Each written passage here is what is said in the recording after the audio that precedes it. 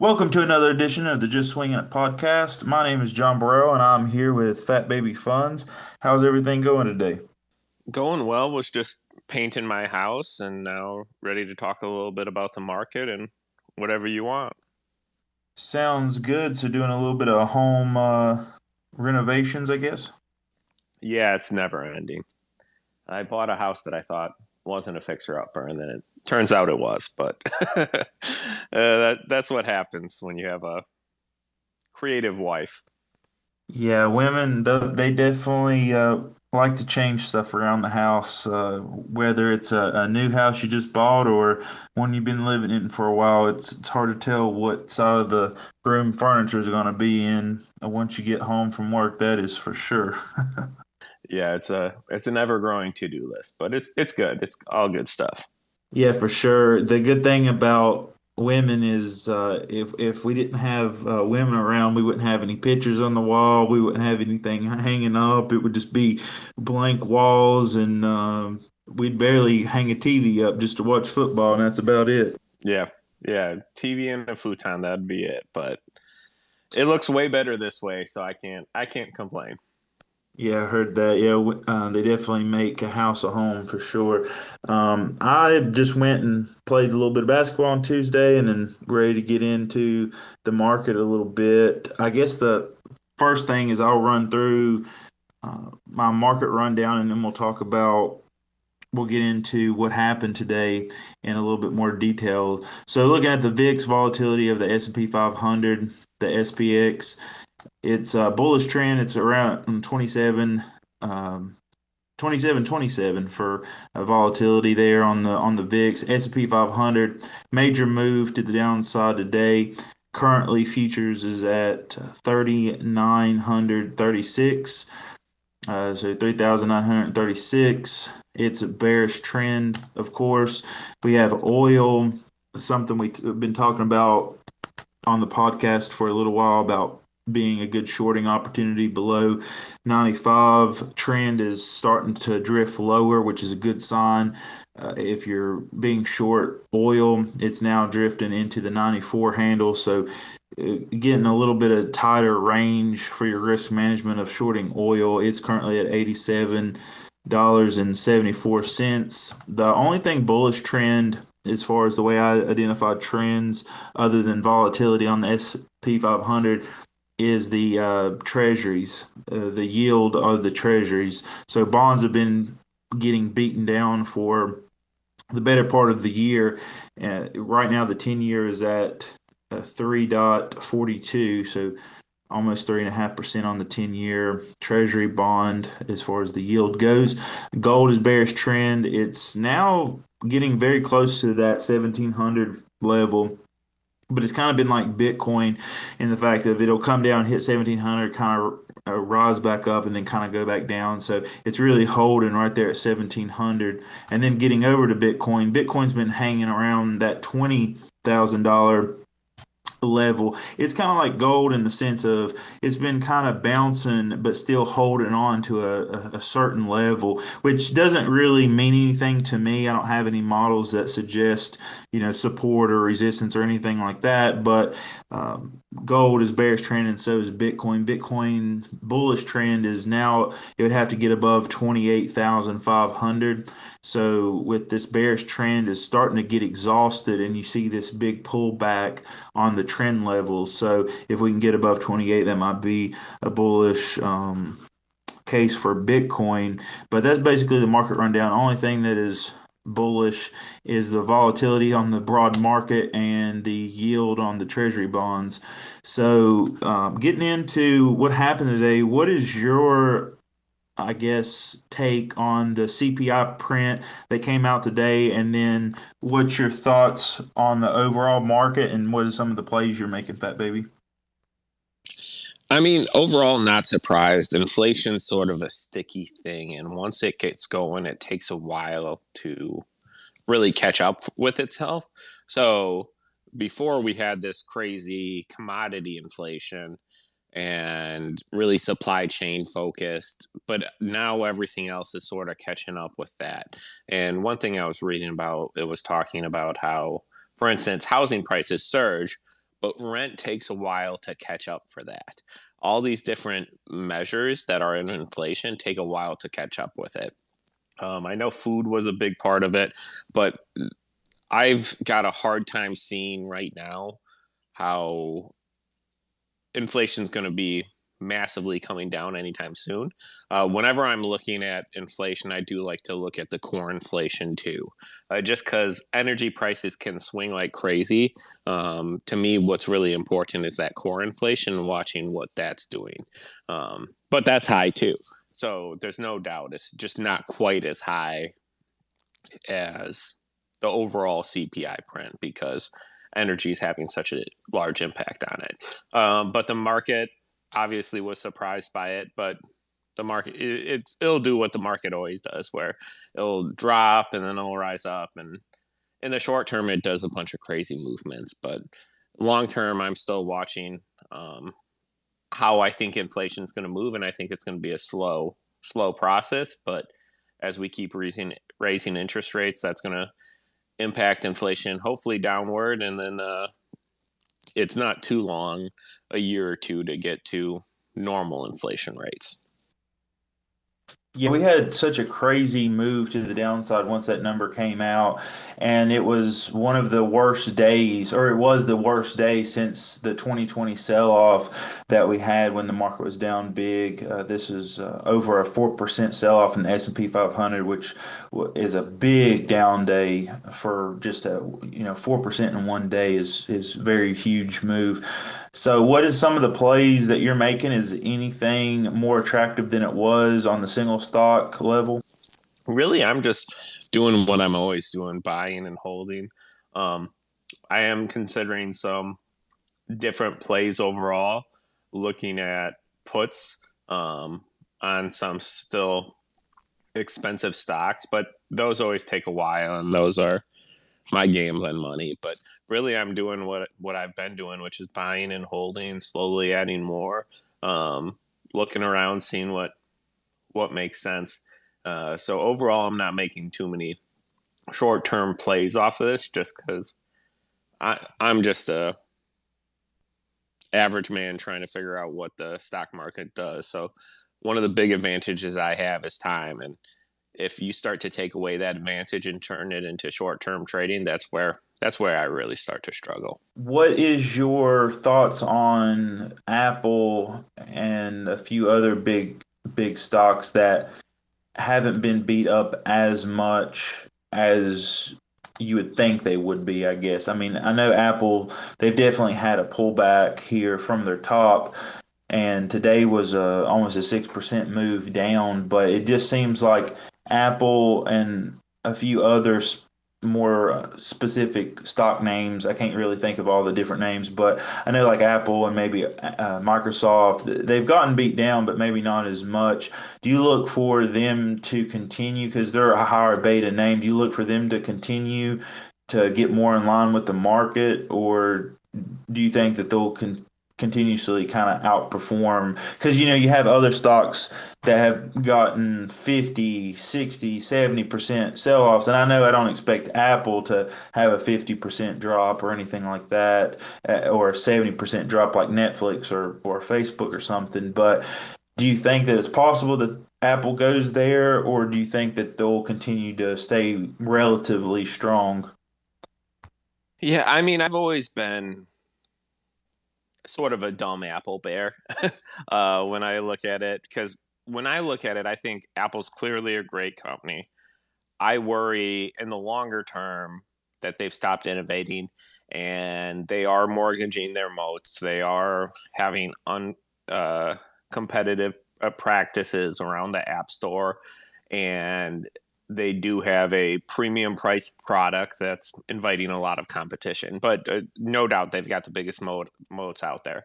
But in the short term, I think they're just, when you start to look at their multiple is very, very high for being the largest company in the world. So when I look at their multiple, I think I wouldn't be shocked to see a 30-40% contraction in their multiple. And I think anyone who owns Apple has to be ready for that, because they can only grow so fast at that large of a clip.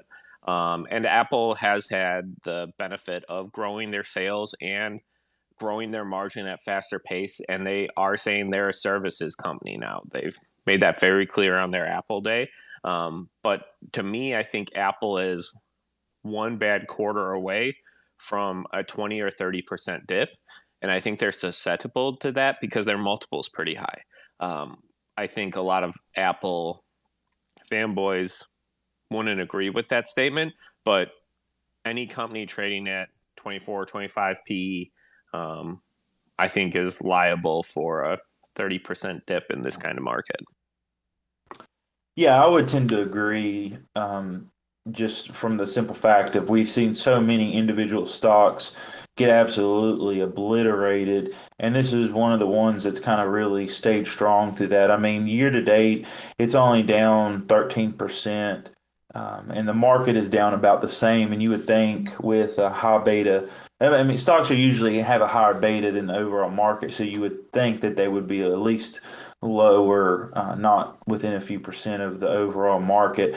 And I know this is probably a stock that's mostly held through ETFs and other passive investment, um, places. So I would think that eventually, even though all these inflows are coming into retirement accounts, eventually the fundamentals, like you're saying, will come more in line, and they are, I guess, higher risk than other things that have already been beaten down. When you're looking at a 25 PE, that just seems like a lot. But if it's a company that's going to be growing their top line at a reasonable clip, and then they're going to be growing their margins, um, they've got a lot of potential, and that 25 PE might be a bargain. But I remember not that long ago, Apple was trading at a 6 or 7 PE because there was China concerns, and then there was the iPhone's dead, all that kind of stuff.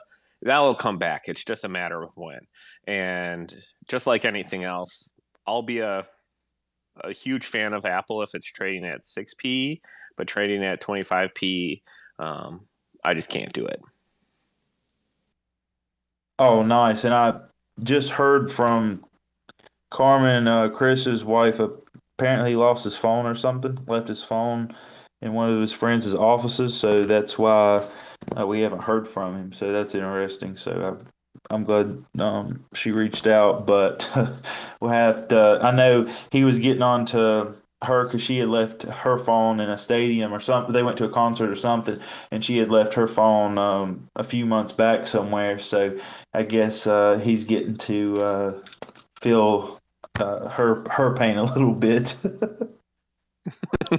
It all comes around. It all Yeah, I comes hope he around. didn't. I hope he didn't say anything too bad to her because she's gonna let him have it now. So interesting stuff. So we were talking about CPI, and you were talking about CPI and core. Just for people that may not, be that may be listening that might know the difference between those two. I know you're more of a fundamental guy. So can you kind of give a rundown of core versus CPI? Yeah, so essentially the normal CPI print, which came out at 9.1%, is a bucket of goods that is supposed to track inflation. When we're tracking core inflation, what that is that normal basket of goods, but then without energy prices, and I forget what, there's a few things that they back out, but a few more of the volatile items that aren't quite long-term indicators of what's going on, because sometimes energy prices can be crazy in the short term, just for supply chain whatever reasons. So when you're looking at it, it's good to look at core CPI as well. And so core CPI has been trending a few points lower overall, than CPI because of the energy prices being so high.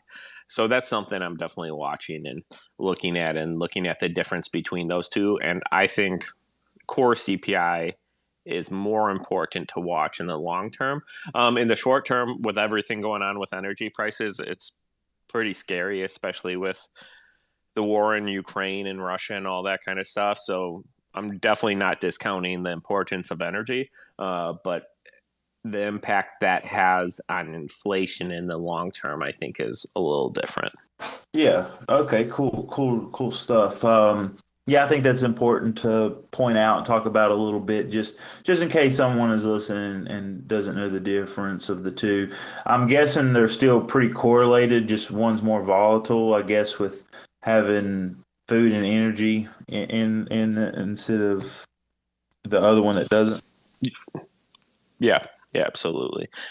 I think there's times where they move against each other, but right now everything's inflationary. So you're seeing inflation in every bucket that you're looking at. Yeah, it makes a lot of sense. I think, like you said earlier, is we're going to see inflation stay elevated and may not continue to go higher, but I wouldn't be surprised if we don't continue to decline on the inflationary numbers, or and even maybe see deflation to some extent, especially if some of the supply chains get freed up and all those things get worked out. And then also with just high prices is a cure for high prices. That's one of the sayings that I've always heard growing up and things. So at some point, you price people out, and the prices are going to have to come down to find a bid. So definitely something to think about. Is there anything about the market that you're looking at or pointing out, or anything um, before we close out? I guess we got a short episode this week. No, I mean, overall, I'm just sort of trying to keep an eye on still what's going on in Ukraine, still keeping a close eye on what's going on in China, keeping an eye on how people are reacting to the inflationary pressures. Overall, I mean, I think the Fed's doing the right thing. I think they were a little late to act, um, but I think the 75 basis point hikes, and I think they'll just be keep coming until we can get inflation a little bit more under control. It's better to have a little bit more pain now than a lot of pain later. So I think as we can get inflation under control, I think interest rates are a good tool to do that. So I'm still watching that, not overreacting to anything as it happens. And that's the beauty of being a long term investor. So overall, those are the main things I'm sort of keeping my eye on the market. What about you? Yeah, I don't really know as far as the Ukraine stuff. I know that's been going on for a while. I haven't really heard anything more about it. I've been looking at China stocks. I know they've been getting creamed lately. Do you hold any international stocks, or do you have any opinion on international stocks in your portfolio? Yeah, I hold some international stocks. I usually try to stay away from it. It's usually a little harder, but I do my 401k, I do have half of my 401k in an index fund that's all international stocks. So I'm not fully only US based. A lot of the equities I own, individual stocks of are all US based. So in my 401k, I try to diversify a little bit. I have been playing around a little bit with negative EV stocks. I don't know if you've ever looked at those. So it's literally the market saying this company's going to this company's worth nothing essentially. They have more cash on their balance sheet than the market thinks they're worth. So the market's in the long term, this company is just going to lose money. There's a lot of them right now, and a lot of them are Chinese companies, Chinese gaming companies that a while ago were worth $20 billion are now literally negative enterprise value. Um, so I've been just playing around the speculative part of me has been looking at those saying, hey, should I? And every time I look at the company, I'm like, oh, this is rough. I'm going to stay away from this one. But there's other fun ones like the company Wish. They have a negative EV right now. So the cheap ass in me has been looking at those and sort of finding that fun. That's very interesting. So you're basically saying you're interested in these companies that they have more cash than their market cap?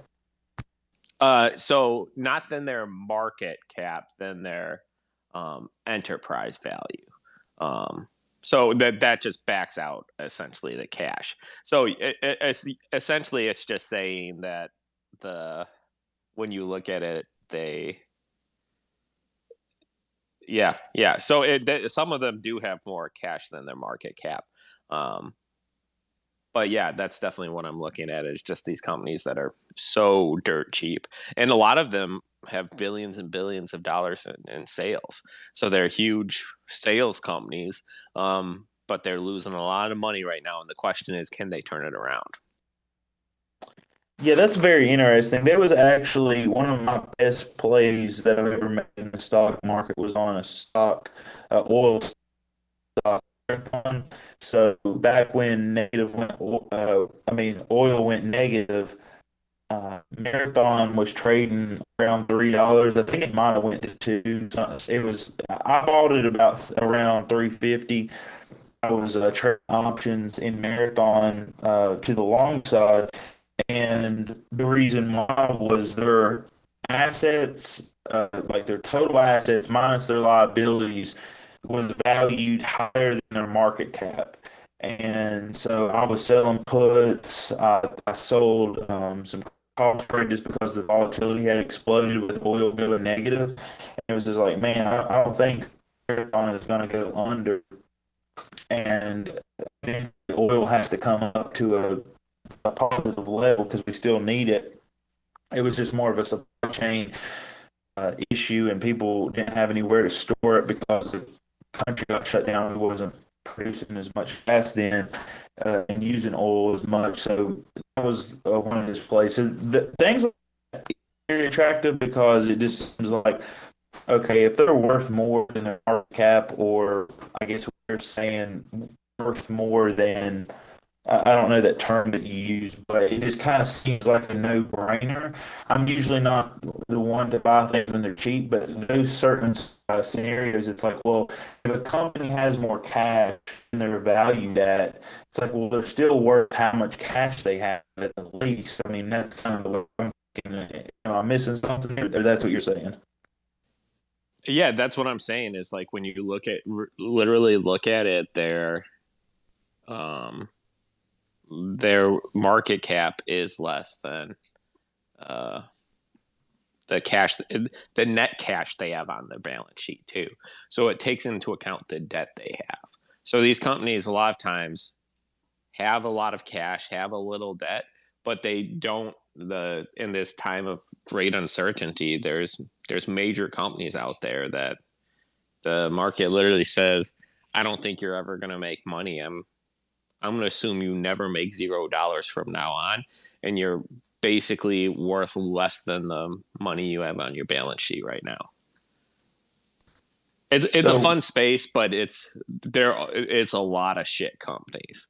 It's you start to look at some of these and you're like, what the hell is going on here? But there's some you'll know of. There's some that the market's hyped in the past. Um, there's a lot of interesting, random, crazy companies in there.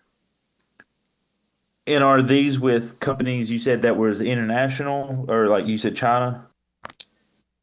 Yeah, a lot of them are international. Some of them definitely aren't. But yeah, a lot of them are international. A lot of the stocks that I recognize, because when I went through the list, I probably only recognized when I did a screener to pull it, and it was like 400 companies came up, and of those, I probably recognized 10 of those, and of those 10 that I recognized, probably like six of them were Chinese. Oh wow, that's really interesting. Was there any of them that was based in the U.S. that you thought about buying? The only one that I really recognized that was based in the U.S. was there's a company called Agora, which is a tech company, and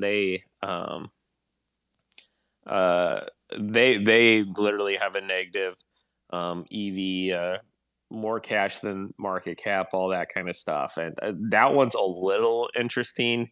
I don't know much about the company, but it does. That's the one of the ones that didn't look bad to me. The other one that's really funny is Wish. Wish is always a funny company overall.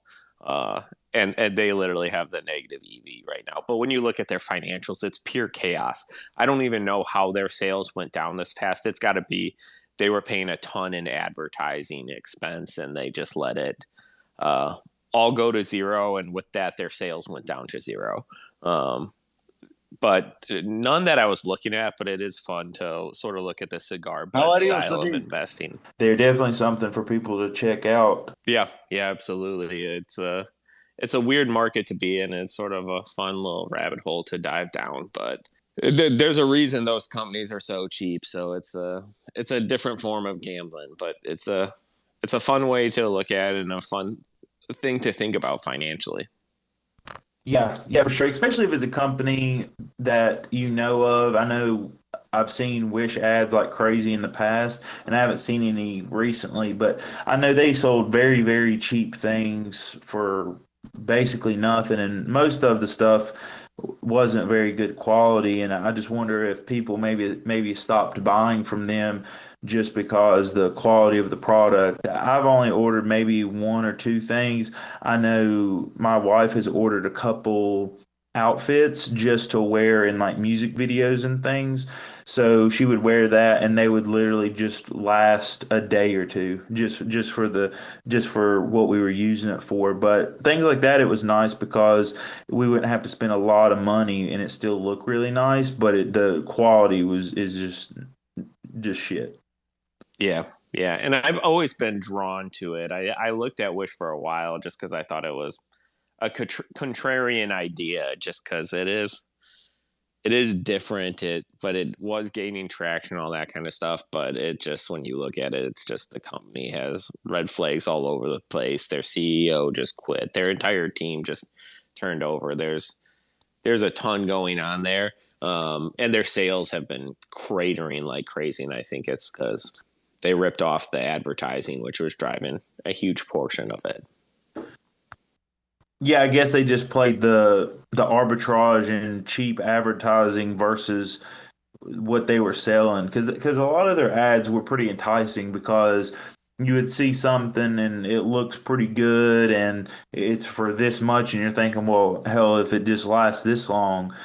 Yeah, that was kind of the thing with Steph is like she's like, well, if it just lasts a day, it'll save me a lot of money on an outfit that I would normally not be able to get, and I just want it for this one project we're doing versus having to spend hundreds, several $100s on something that you're just really trying to use for a day or two.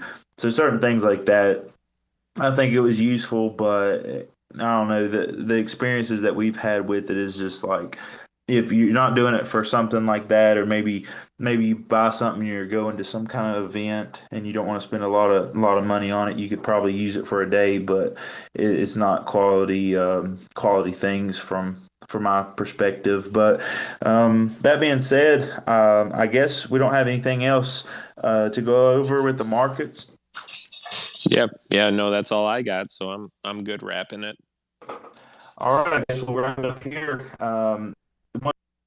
One thing I'll say before we get out is I had a couple of traders on the Just Winging It podcast on Friday. We recorded that, and it's anywhere you typically find podcasts. We talked about traders using charts versus order flow, and we had a nice little debate. We had two other traders, day traders, on the podcast on Friday. So if anyone missed that, definitely go and check that out. We appreciate everyone listening and supporting us. Our numbers have steadily been increasing, so we really appreciate that. And if you want to ask your questions live, definitely check us out on Twitter Spaces. You can come up, ask a question. We can even debate or talk or have a conversation about whatever you feel like having with us. The Twitter Spaces is held on Fat Baby Funds Twitter account. We hold it there on Tuesdays. We usually started somewhere between 7:30 and 8. Typically, is we'll you can definitely come on the show and talk to us if you want to. And if not, you can find us anywhere podcasts are usually available. So like, share, follow the Just Swinging It podcast on Twitter at Swinging It. There's no just on our Twitter handle. It's at Swinging It. And watch out there in the markets. There have been a lot of fluctuations. I think volatility will continue to elevate and stay high. So stay safe, keep your position sizing small, and we'll catch everybody next week. Thanks, everybody. The contents of this week's episode of the Just Swinging It podcast are for educational and entertainment purposes only. All persons are only given their opinions and are not to be considered financial advice. The Just Swinging It podcast isn't responsible for any financial actions you may take based on the conversations held on this show.